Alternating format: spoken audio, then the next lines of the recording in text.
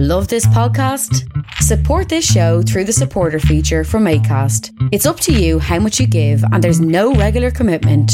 Just hit the link in the show description to support now. And I hit the stream button. So we should be live in a minute. I've signed out of the other account. I figured out why I was echoing because I unplugged my phone from the headset and it was echoing. So we should be clear. So I don't know. I don't really need to check it. We'll just pretend like we're broadcasting. So Mike Crichton is in the top left corner. He's a leader in the community and a member of our men's group, a leader in our men's group, also a pastor over at Christian Center on Fasher Street, correct? A guy that was at one time deeply involved in the financial sector as a way of making a living. And now I think your sustenance is being a being a preacher. You're a pastor now. A professional holy man. Oh, professional holy man. George is in the bottom right. I describe him as a better hugger than I, and that's a huge compliment. Also a part-time pastor at the Christian Center, a guy that was deeply involved in the insurance industry and quite successful at that for a long time. And also a leader of this men's group that's been going on over a decade now. Weird that I even consider myself a leader in this awesome group. Paul Layton is in the bottom left corner. My favorite saying to Paul Layton is, "Shut up, Layton." I say that with love. He's, as you know, a musician, a native, and a guy that I'm still learning to love. Guys, it's a learning thing. Mike and I love the guy, but we have this everyone's got a different relationship, and I'll start out by saying, and I've confessed this to Mike, is I've learned to love Mike because people, when you first meet him, you're like, oh, I don't know, and I don't know how long that lasted for, but I mean, Mike's gift to me has been his unfailing wisdom and his depth of knowledge in all things biblical, I guess. So this is what I'll call overtime. I'm Jim. Thanks for joining us. I got the permission from the guys. This is overtime because every Thursday morning we jump on the Zoom call and we gather at Central Community Church where Bill Markham usually leads a session. Today he was absent and he sent his substitute teacher in, Mario, which was great. We get to meet him for the first time. And then, a bunch of the men have commitments after 8:30 and some of us don't. And this is my commitment. So I kind of schedule I make this an open time for me. So I make it important. So with the permission of the men, and with the idea that we won't divulge anything personal about the people that didn't give us permission to speak what they talked about, we had a guy share today about he went to Ottawa, and the conversation went off like that, and he's going back on this weekend, and he said he was moved to tears multiple times, and I kind of confessed to you guys that I've given up, I'm burned out, at a time when I should be taking a victory lap and saying, see, all this sacrifice that we, as a broadcaster or, I've got a court date in an hour, I've got to appear before the provincial offenses court because I left my house and took a microphone. So that was the structure of our whole conversation for an hour today. And so maybe Mike, you can start off by just telling us a little bit about yourself, how it landed on you today and anything else you have to offer. Yeah, I think that the issue that we were all struggling with is first of all, from first principles, we're trying to figure out why this dissatisfaction has finally come to fruition, and certain parts of our society in Canada, which we are not as militant, for example, as our southern brothers are in the way that we handle circumstances that we consider to be, quite frankly, I mean, if you talk to somebody in that group, I'm sure you'll say that they think that everything that we've experienced in terms of mandating is unjust. That's their principle. And so for us, the thing that we need to understand more than anything else as members of the Christian community is, how do we deal with justice? And how do we put ourselves in a position where we can further the kingdom of God when we see injustice? And how does our Christian belief system tell us that we should move forward when we see things that are unjust? And do we do it the way the world says to do it, which is to invoke things like, cancel culture, for example? And ultimately, what we need to understand is that we are valuable to the extent of what God says we're worth. And when we come into conflict with somebody who doesn't believe the same thing that we do, we ultimately do not cancel them. We actually remember that they are made in the image of God just like we are. And mercy and grace should be our fallback position. And we can leave that conversation, not necessarily coming to conclude that one of us is going to acquiesce to the other's opinion. We may agree to disagree, but that doesn't mean that we impugn your actual inherent worth. It means that we say, this is what we believe, this is what you believe, but I still believe that you have worth. And I think that's one of the things that we can do to establish relationships where respect can still exist, even if agreement doesn't. And I think that's one of the things that we are called to do in the Christian community that we are really misrepresented on. And part of it's our own fault because we don't do it well. But even if that's the case, those of us who are trying to figure out what to do that's right, we try to do it in the context of what God calls us to do.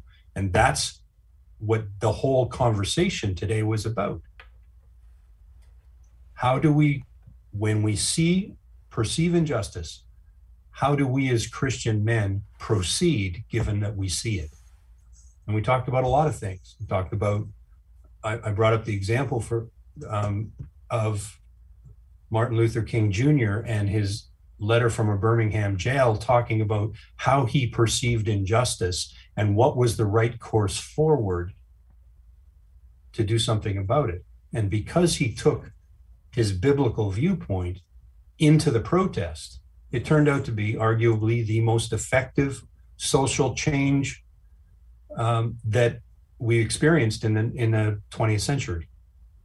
And there's a model for us as Christian men to be able to look at that and say, what did that do for us and how does that help us?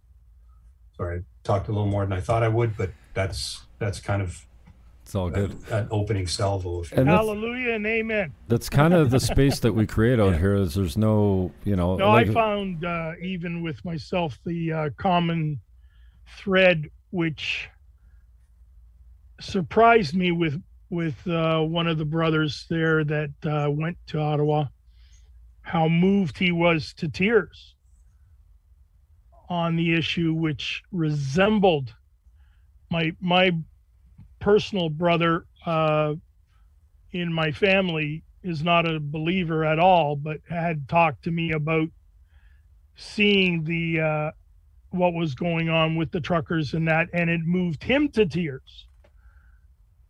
So for my brother to be moved to tears of what's happening, there is something happening here.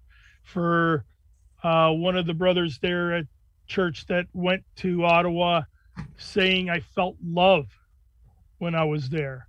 All of a sudden, it wasn't the issues the media was trying to bring out. It was the truths that were coming from the conversations of the truckers that moved him to feel loved.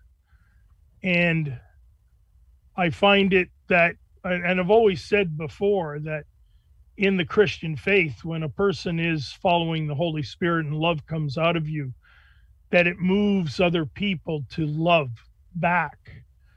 And it got me pondering that that's what's happening here, mixed in with all of this. Not saying that it's only a religious experience, because some people will just not be moved at all. It's again, whoever taps into it, sees it, their eyes are opened, ears are opened, to be able to feel that presence of what's being said. And the Martin Luther King story of the nonviolent way of being able to protest has always moved me, even from the movie Gandhi, and all of these have moved me of nonviolence, because it basically teaches Jesus.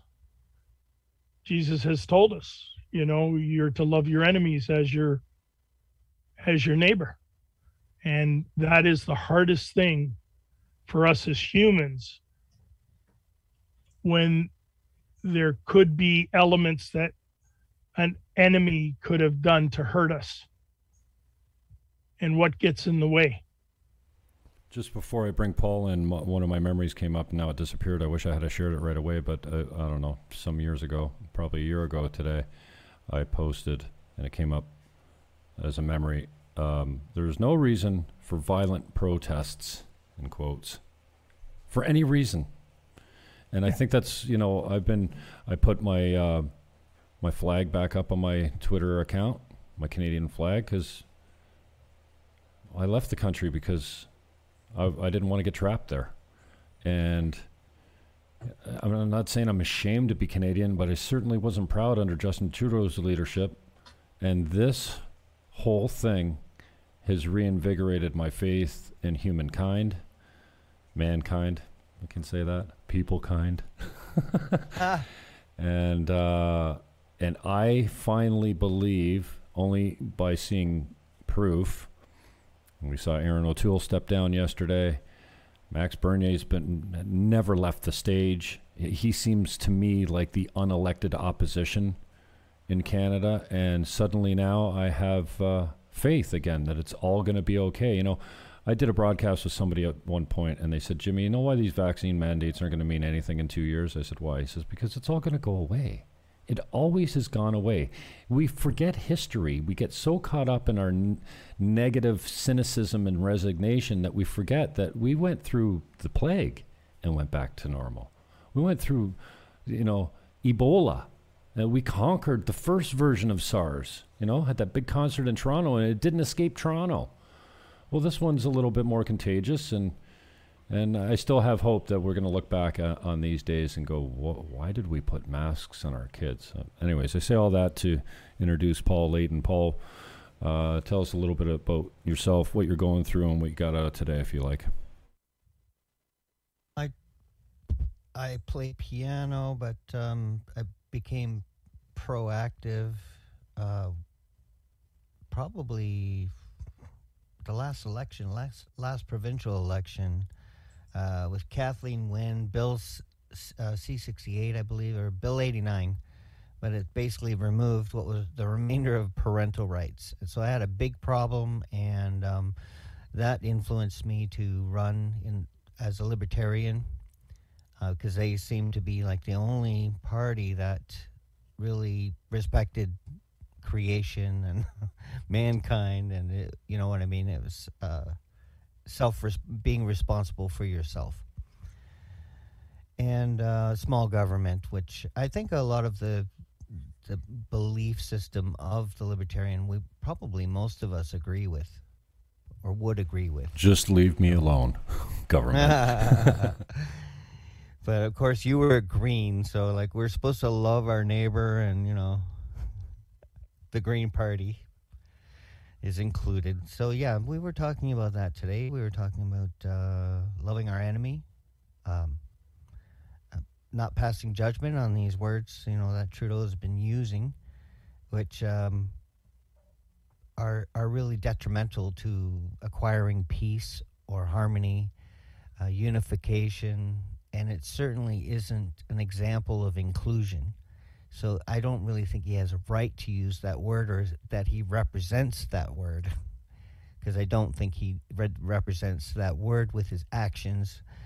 Politically, like I said, Kathleen Wynne got me started in this, and I never really left. I am more in the background. I like to influence and give, share my ideas, and more of like in the think tank part of politics, because I don't want to run again, and I didn't enjoy it. It's really not my forte to be a speaker or represent a party, but I definitely want to be a part of any possible chance of a renaissance, which I think we really need at this point. And I think we could acquire it, but now I have to go to Mike on this, because even if we acquire it, isn't the Bible really playing itself out anyway? Do we want to stop it? Can we stop it? What if we did stop it? The implications go all over the map for me. Well, I mean, from a biblical perspective, there's a lot of ways to look at it, but one of the things is that, when Moses was on Mount Sinai, he prayed and changed God's mind. That's what the story seems to indicate. And I always said that you couldn't negotiate with God. Well, no, that's right. He just said, please, please, please, right? And in that respect too, I mean, I think that's a possibility. I don't see it these days. I'm more inclined to believe something else, which is that the prophetic nature of the book itself, the Bible itself, is the more it's studied, the more I believe that it is the word of God, and it is true, and it has already distinguished itself as a prophetic book because a lot of the prophecies have come true. For example, the nation of Israel in existence at all has been prophesied in the past and now is a reality. So I'm more and more concerned with the idea that if he said what he said was true about one thing, it must be true about another thing too. And what does he have to say about the end of days? And he has something very specific to say about that. And we need to know about it. And we need to know what our part is in that. And so I'm not a fatalist. I don't believe Christians are called to be fatalists, but I do believe they'll be active catalysts for the kingdom of God. And there's lots of ways that we can do that. It's probably beyond the purview of what we're talking about today, but that is to be our mindset. Ultimately, Matthew 28 still is our primary command, which is to go into the world, all the world, and make disciples. And that's still true. And we do that in the context of very contentious social circumstances like we have right now. I mean, if you're up in Ottawa and you're a Christian, should you be talking to truckers about Jesus? There's a question for you. Yeah. Maybe that's a bigger issue, and maybe that's something that'll be much more of a healing to people who feel injustice than trying to have the world determine what the healing is supposed to look like. And as a Christian who believes that ultimate healing comes from the death and resurrection of Jesus, when he says it's finished, he meant it, and he meant it completely. When that's the premise upon which you base your understanding of the world and how it's going to unfold, then you basically submit yourself to the will of God and say, I trust you. And like I said to you guys earlier, this is about trusting in the character of God, the espoused character of God as we understand him, who found a way to balance justice and mercy and grace on the cross to allow us to be back in relationship with him when there didn't seem to be a way. And he did it without impugning our free will. And so the point that has to be said here is, I don't know what the actual timeline looks like, but I do know the one who has made the timeline, and I know what he's like, and I trust him to do the right thing. As a guy, I jokingly refer to myself as a failing Christian because Well, I'm also a guy that acknowledges I'm also a hateful human being. You know, I have a hard time trying to bring love into my broadcast because I'm always so angry about what's going on. And I think it was Shapiro that clarified it for me. And I'm not like Jim who can, or Jim V, who can, and many of you guys who can pull scripture and quote the Bible verse and how it applies to the conversation that we're having, except Genesis 1:26, 1:27, I think it is, both of them. And Shapiro said, we owe all of our laws, not so much maybe morality as a whole, but our laws come from that verse. And basically it says we created man in our own image and that we're all the same. You're as much like Trump as you're, and I think that's where we fail to be honest. Like, I'm a broken human being. I could be a lot better.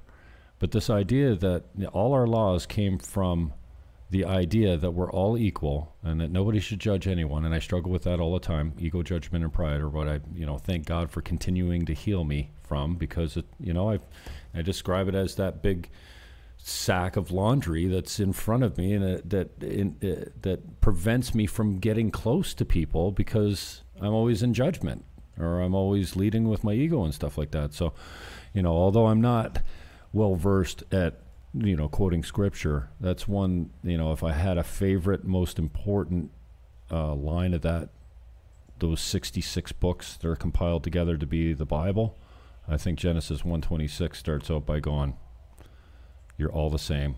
We created you in our image, and you should love everyone just like they were created in our image. Well, there's also the premise there, Jim, that we live in a plane where we're on that plane where emotion and feelings are here, and we get hurt from our feelings. Our emotions can get angered or whatever the case may be, but there's a third element that a lot of people fail to recognize, see, or remember, that as soon as Jesus' death and resurrection and brought the Comforter, is the Holy Spirit. That's that third entity that intertwines within the feelings, within the emotion, that's touched by God when you're being called. And the calling is not just all of a sudden you're waiting for it. Like, God sees everyone's hearts and knows where we're prepared. It's been 41 years I've been following him now. And man, I can tell you 42 years, I just definitely was not ready for the calling. I didn't even realize it at that point in time that was happening. But when all of a sudden that third difference enters your life, it starts getting you to understand and see where the hurts come from in your emotions, where the hurts come from through your feelings, and that you need that third entity to guide you, because we're trapped in this one area and we've got no basic way to escape it if it isn't for the Holy Spirit coming and pulling us out of it. And that's what he does, is he pulls us out of it to understand, to comprehend. And it doesn't happen overnight. It happens little by little. I think Isaiah's got the scriptures where it says line upon line, here a little, there a little, line upon line. It's given to you over your lifetime, over the period of time God is preparing for what you've been basically created for, each and every one of us. Very unique positions we've been created for, to be influential to one another, to motivate one another, to help one another grow. And the only way it's done is with that third element, and that's with the Holy Spirit. Otherwise, when I say I love you, is it coming from me or my spirit?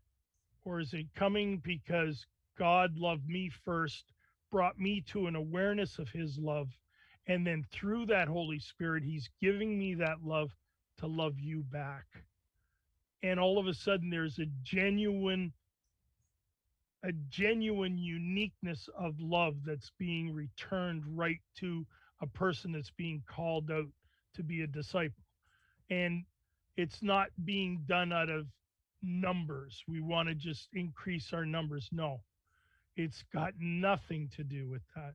And I think too many people think that it's a numbers game and whatever, because we stay on the plane of emotion and feeling, and we don't realize it's that third element that's needed in there to find the balance.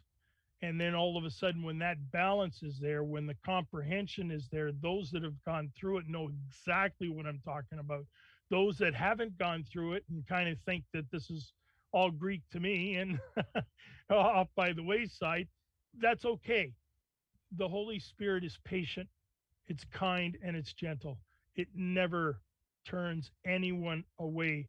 So it's first a humble heart, knock, seek, and ask, and the Holy Spirit brings you to an awareness of it. And that's where you get where you're not angry anymore all the time.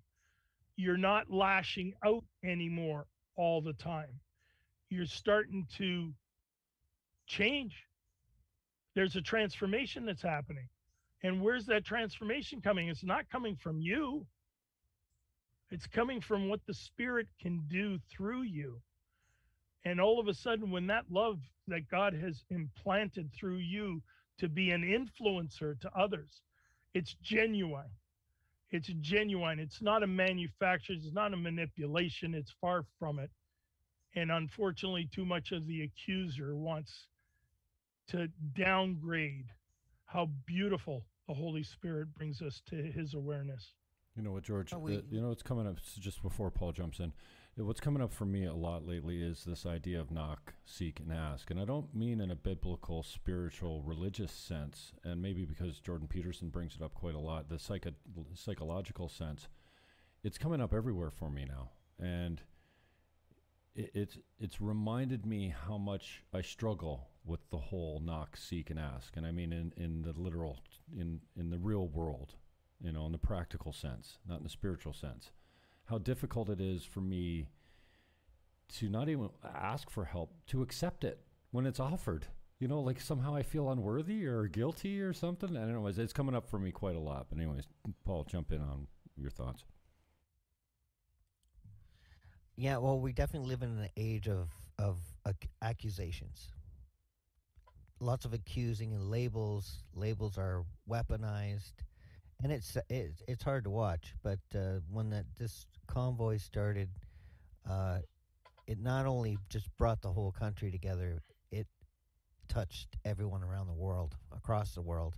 So it was such a beautiful moment for mankind. Really, we really came together, and I didn't even know these other countries even really paid attention to Canada.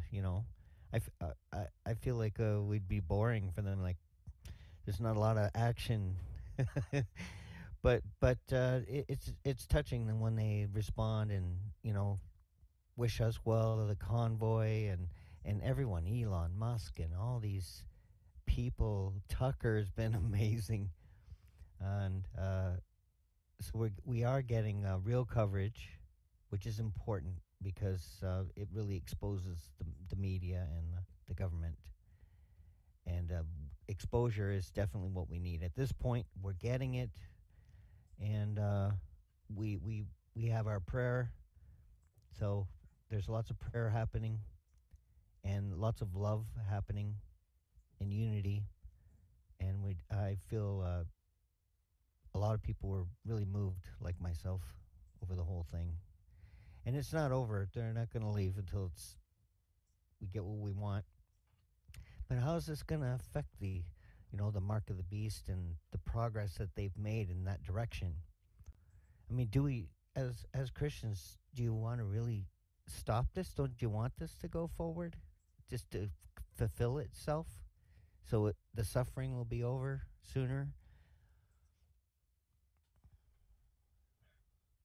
I want to step back for a second and eventually, in a roundabout way, answer that question. But when Jim made reference to Genesis 1:26 and 27, ultimately, that statement frames a worldview because it starts to help us understand what the value of humanity is. And this is what I think is why we are called to treat our fellow man with respect. If we're all made in the image of him, then that's the parameters upon which to determine somebody's worth. Added to that, when people ask, what am I worth? Usually in a capitalistic society, you're worth whatever somebody's prepared to pay for you. And the idea of what we're worth, and some people have said this, and I don't. It's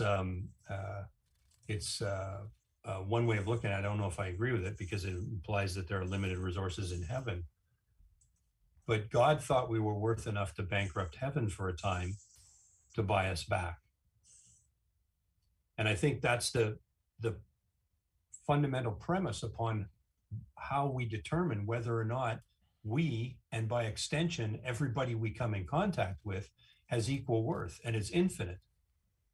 In God's eyes, it's something extraordinary. In our eyes, we've made it mediocre and unimportant and completely secondary to the idea of if I can override you some way, if I can exercise power over you some way, I can actually negate your value completely to the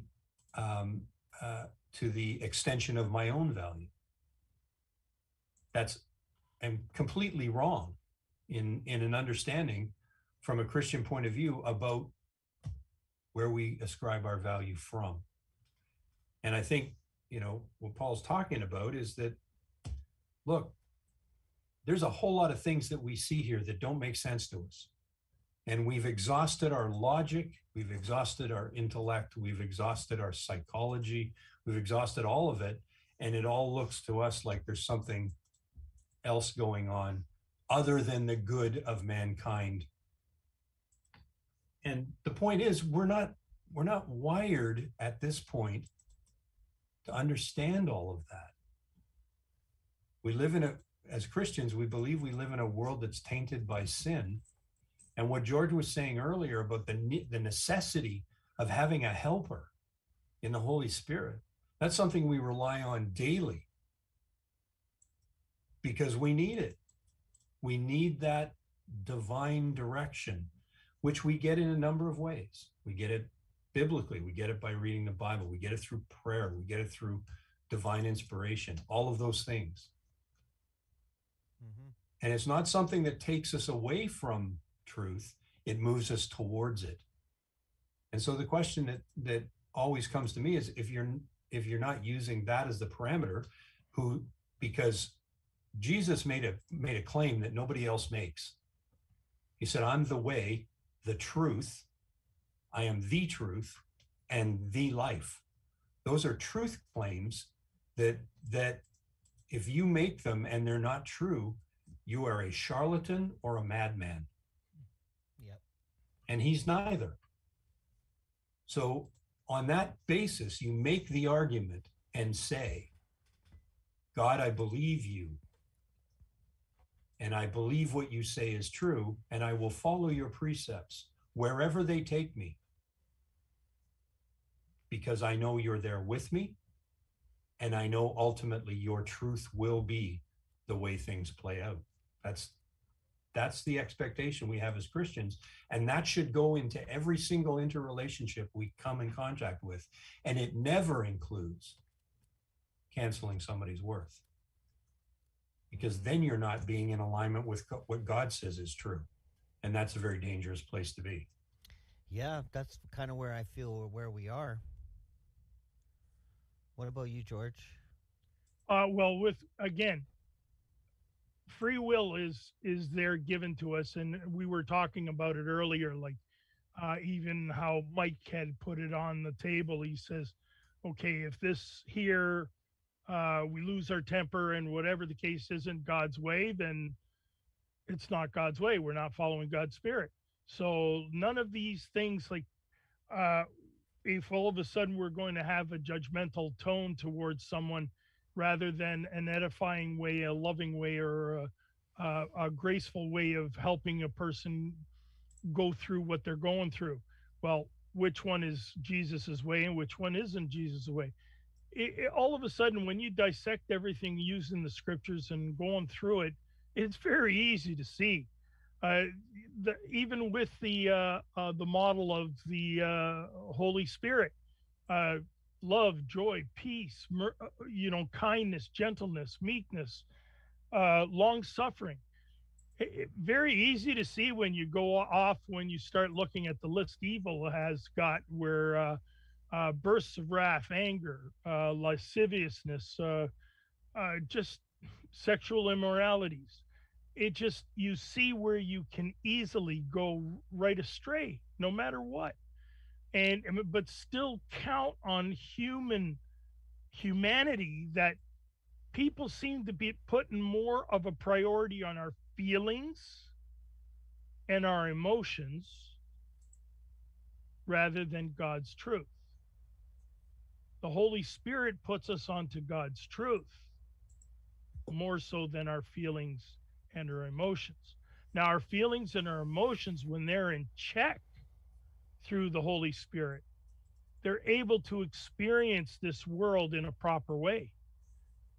But when it's at the random wishes of whoever is in control of their own feelings and emotions, we already see where it goes away right off the bat. And this is why the importance of that third party. So I don't even believe that, even though the majority of the world is in fear, in chaos, and the only light that's there for any form of resemblance of peace is Jesus. It's Jesus, no matter what. And I think if anything COVID's done for us, it's amplified that more so, that he's the way, the truth, and the life. He's the way where you can have the presence of his peace, his love.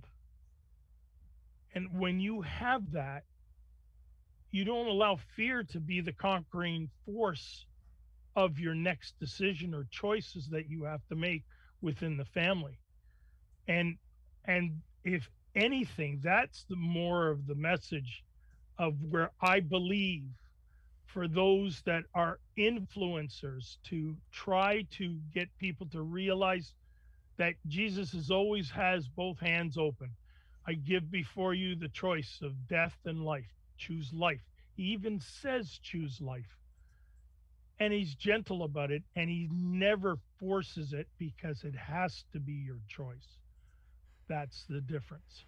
You know, I was trying to share this to the Jim Fannin Show page, and for whatever reason on the live feed, it just asked me to share to groups. And, you know, I'm not very good at leading with God. I'm not a good Bible thumper, as my father would call him back in the days. You know, I grew up Catholic, but I said to Ricardo, he's a moto coach down at the bottom of the hill where I live here. I came back from church the other day, and, you know, how you doing? He speaks half decent English, and he's just the sweetest man, and the only moto coach that I've jumped on that I trust with my life, because down here they're insane the way they drive, and you're on the back of a bike with these guys. So I said, oh, I just came from church. He says, oh, you love Jesus. I think he said you love Jeebus, because, you know, in his broken English, you know, because they don't pronounce the J's or the V's the way we do, right? And so I said, yeah, you know, I got my cross, I showed it to him, whatever. Anyway, I shared this conversation and what I'm saying is I don't usually promote my own stuff. I'm not sharing it to every group, everything Cabarete, everything Sosua, expats and all that, but I did share it to the Jordan Peterson Bible study group. So that's weird, and we've got a few people different. On. Yeah, nice. Timmy Hi, Turnup. Jordan. Timmy Turnup is online. on YouTube. It says Go Truckers End All Mandates. And Floor Score, I'm not sure who Floor Score is, but they, because I don't know if they're male or female, are a persistent and regular contributor on Twitch. And Floor Score came out and said, "Oh no!" So I just called them out, and as their next comment was, "Holy moly!" Anyways, your thoughts. Maybe we'll start with Mike, and I know George has got some thoughts on it as well. You know, a man that I consider one of the greatest communicators of our time and one of the deepest thinkers of our time has obviously had a come to Jesus moment. His prayer that I dissected by way of stopping and starting and including my own commentary on it was unbelievable. He cannot speak about Jesus or God without being moved to tears now. And I predicted it, that when he came up against his benzo dependency, and I deliberately don't call it an addiction because of the way benzos operate. Many people use them, and he used them when his wife Tammy was 4-stage terminal cancer, which she has recovered from for some reason. Wow. He's had an unbelievable turnaround, and he's taught me so much. One, about like the big 5 personality types. I didn't know that you were born a liberal and that you were born a conservative type of mindset. Like, I just thought it was nurture over nature. No, it's nature. You're born an artist who tends to lean left. And the conservatives who like their boxes, like their rules, like their gods, like their, you know, their strong borders, literally and figuratively, can't invent a business if their life depended on it, where the artists and the lefties are the entrepreneurs and run the businesses into the ground. And then the conservatives come in and they run the business to a success. So, you know, he taught me a lot. I've watched every single one of his lectures, university lectures. So I have a degree in Jordan Peterson's philosophy. But Mike, maybe you could just talk about a little bit about this transformation that you've seen in him and the effect that it has on just everyday people. I think he's truly leading people to God and to faith and to hope as a result.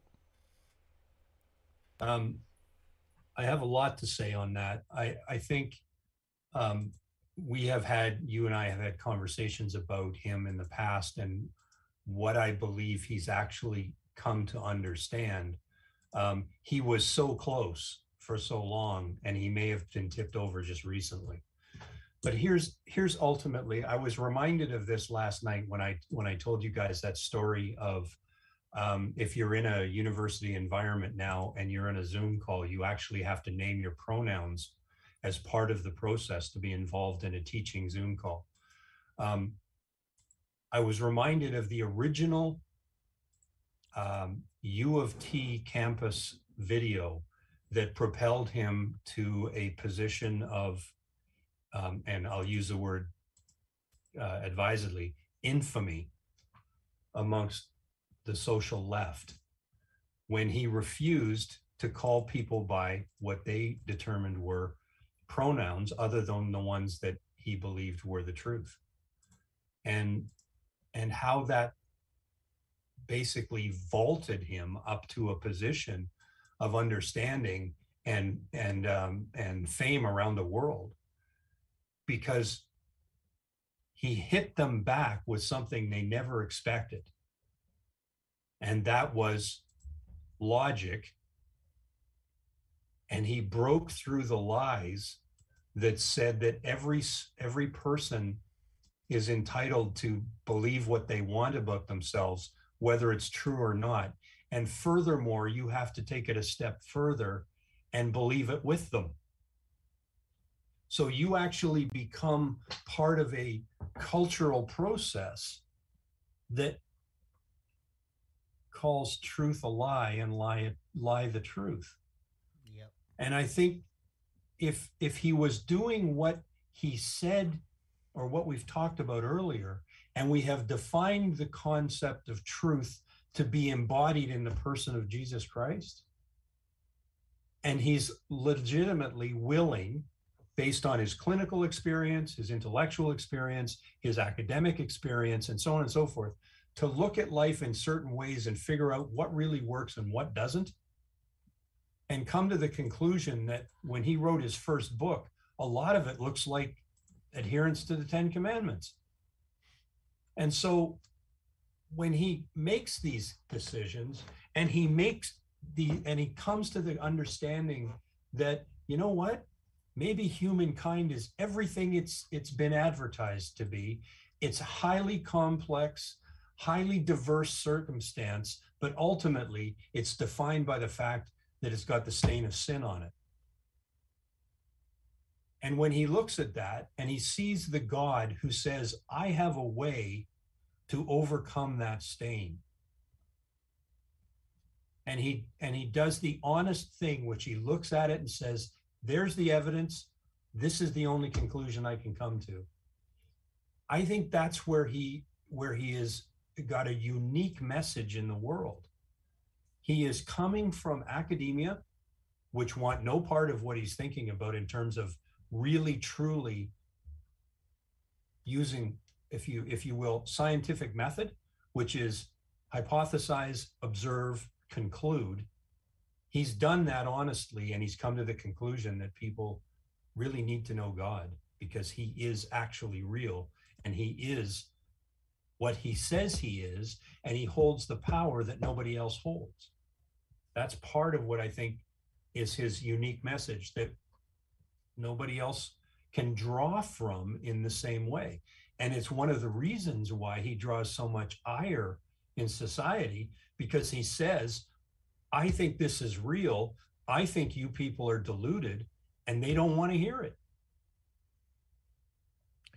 That's what I love about him, is he comes from that perspective that I had just earlier tried to explain with the feelings and the emotions. I remember when he was asked always the question, are you a believer?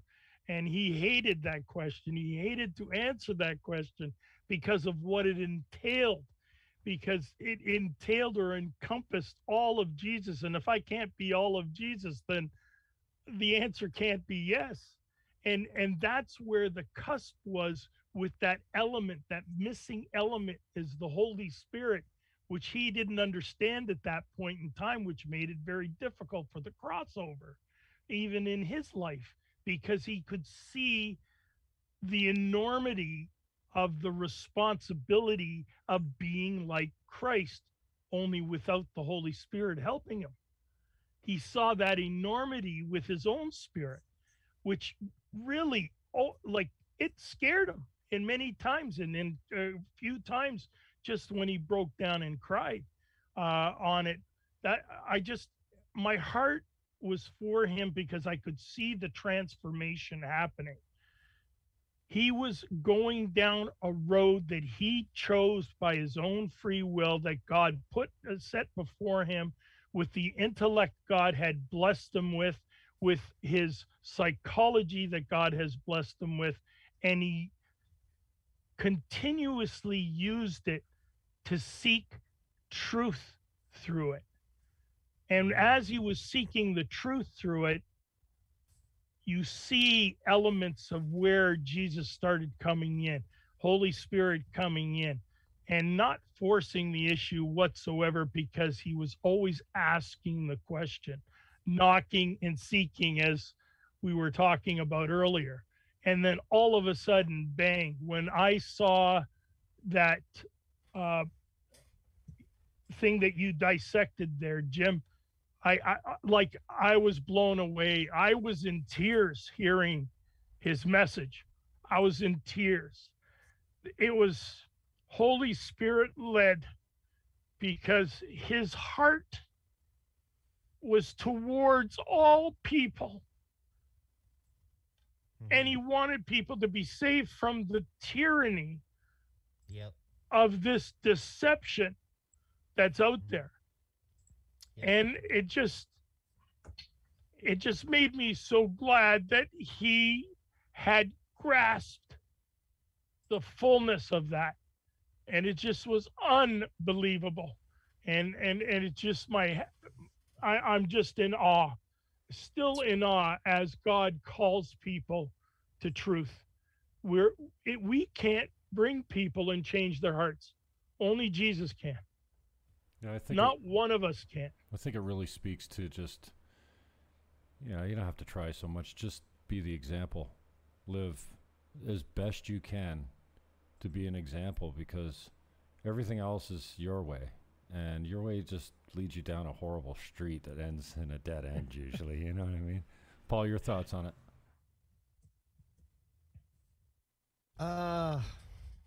No, I George pretty much covered what I was feeling, and Jordan was a way to reveal what was happening behind the walls of the education system. So he brought a lot of it out into the open, and a lot of that is happening now, I believe. They're all getting called out. Plus, I mean, even all the counselors and the politicians. I mean, their voting record is their guilt. What they condone and what they didn't condone, and so it's all on public record how they voted against us. I'm glad O'Toole is gone, but the same corruption is in that party. Same with Liberals. Even if they get rid of Trudeau, that's still that corruption, that usurped section is still going to be there, even if Justin resigns. So I'm glad that we have Jordan Peterson speaking for the people and letting parents know what's going on in the schools and what they're doing to the children, and how they're just poison to the mind. They're just absolutely toxic. And now they want to, march. They want to implement needles for under 5-year-olds. From 6 months to 5-year-olds now. They're just going to start jabbing them. Something they don't need, and their bodies are, their immune systems are more powerful than ours. Ours, they weaken over time as we get exposed to different germs and viruses, and all our memory banks are full. With them, they've got very powerful. I mean, God doesn't create junk. So it's like an apocalypse, the lifting of the veil. I want to say it this way. It strikes me that he is an unlikely carrier of the message that he carries.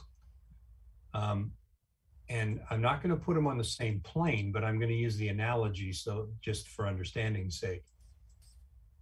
The most unlikely preacher, prophet, proselytizer in the New Testament is the Apostle Paul. He's completely unlikely to be the one that was going to carry the message to the Gentiles. He was a highly educated hatchet man for Old Testament theology. That's what he was. Yep. And to characterize him in a different way would be incorrect.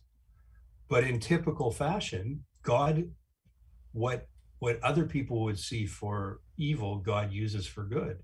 So he was killing Christians. And then the next week he was proselytizing on their behalf. That's unheard of. And only in the miraculous can you imagine that. So you look at the case. So that's the example. So what do we do? How do I extend that to Jordan Peterson? Jordan Peterson comes out of a liberal academic legacy from psychology, which is arguably no friend to spiritual life. And his conclusions are such that he raises the understanding and the anger, not only within his own academic sphere of reference or frame of reference, or sphere of influence, pardon me, but worldwide. And people hit him with this stuff that's supposed to be George made mention of this earlier, and I want to really highlight this because I think it's important. You live by your feelings. You are subject to the same foibles and fickleness that feelings inhabit. And so we've decided that that's going to be the bedrock upon which we make a whole lot of decisions in our life, including our worldview. So whatever I think at this particular moment in time is true. And that could be completely different in a week. But you need to give me the foundational understanding and the foundational reputation and respect to say that whatever I think right now, based on the way I feel, is exactly truth. And that's nothing like that. And one of the things that Jordan Peterson points out very clearly is that, look, you can feel a certain way, but that's not necessarily true. Your pronouns to me are an affront to my ability to observe and to understand logically what I see in the world. It's an affront to me. And that's why he was prepared to go out and address some fairly militant students right out in front of back in the day, right out in front of the U of T campus, and take the heat, because he said, this is crazy. You can't do that to me. You're actually abrogating my rights as a citizen of Canada by doing that, and you don't care. Yeah, and people in the normal world just address each other by their name. Like you would call me Paul, I would call you Michael.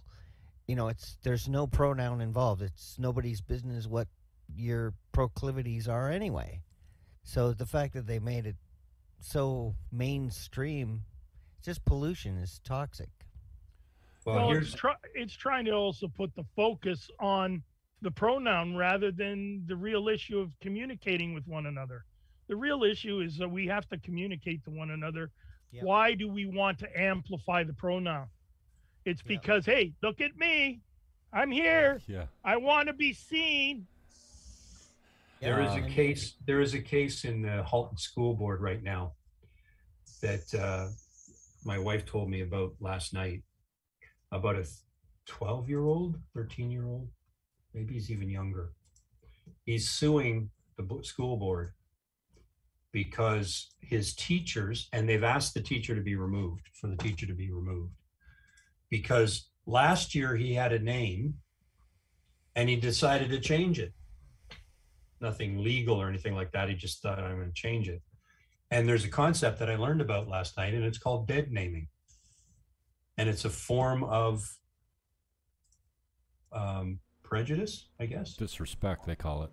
Or disrespect. It's called dead naming because you're using the pronoun or the name that you had for arguably all the time the kid was alive up until that point.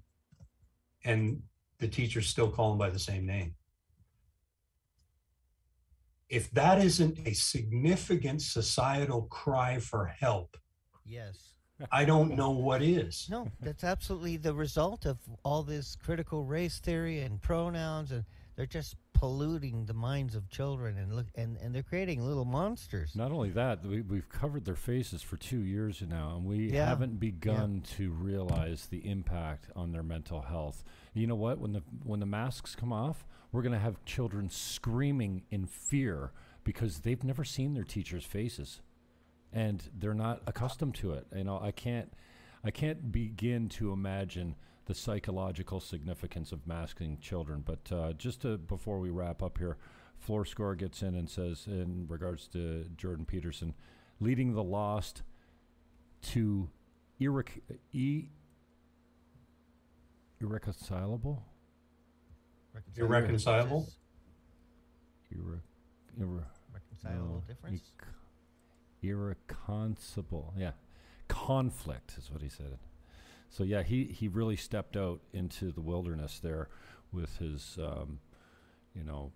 refusal to use mandated speech for invented words for biological preferences that don't actually exist in biology or science or whatever. I take the Ben Shapiro thing. If you change your name from Walter to Wendy? Okay, I might slip once in a while because it's habitual to call you Walter, but I'll call you Wendy. I'll refer to you as a she. I got no problem like that, but you're not going to make me admit that you're a woman. You're not a woman. There's nothing that you could do to make yourself a woman. Dressing up like one doesn't do it. And I think it does a disservice to women since the beginning of time. The fact that I can just say, okay, I'm a woman now, and beat you up in an MMA ring, or I'm a pedophile, and this actually happened, convicted pedophile for abusing young girls, transforms to a woman. It takes 9 years for him to get the guilty plea. They're putting him in juvenile women's prison. Look, I mean, like, what has happened to us that we have turned away from truth and science to the point where we're going to put a convicted biological man that was a young offender, and we're convicting him his sentence. No, don't get me started on the judges that are taking people's children from them, and as a court order mandating that they get the vaccination before they get their children back.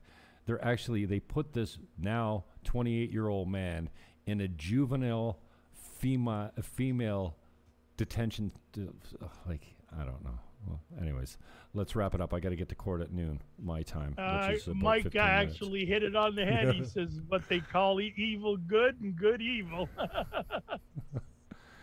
Any closing That's thoughts? and you know what? That's a travesty. Yeah.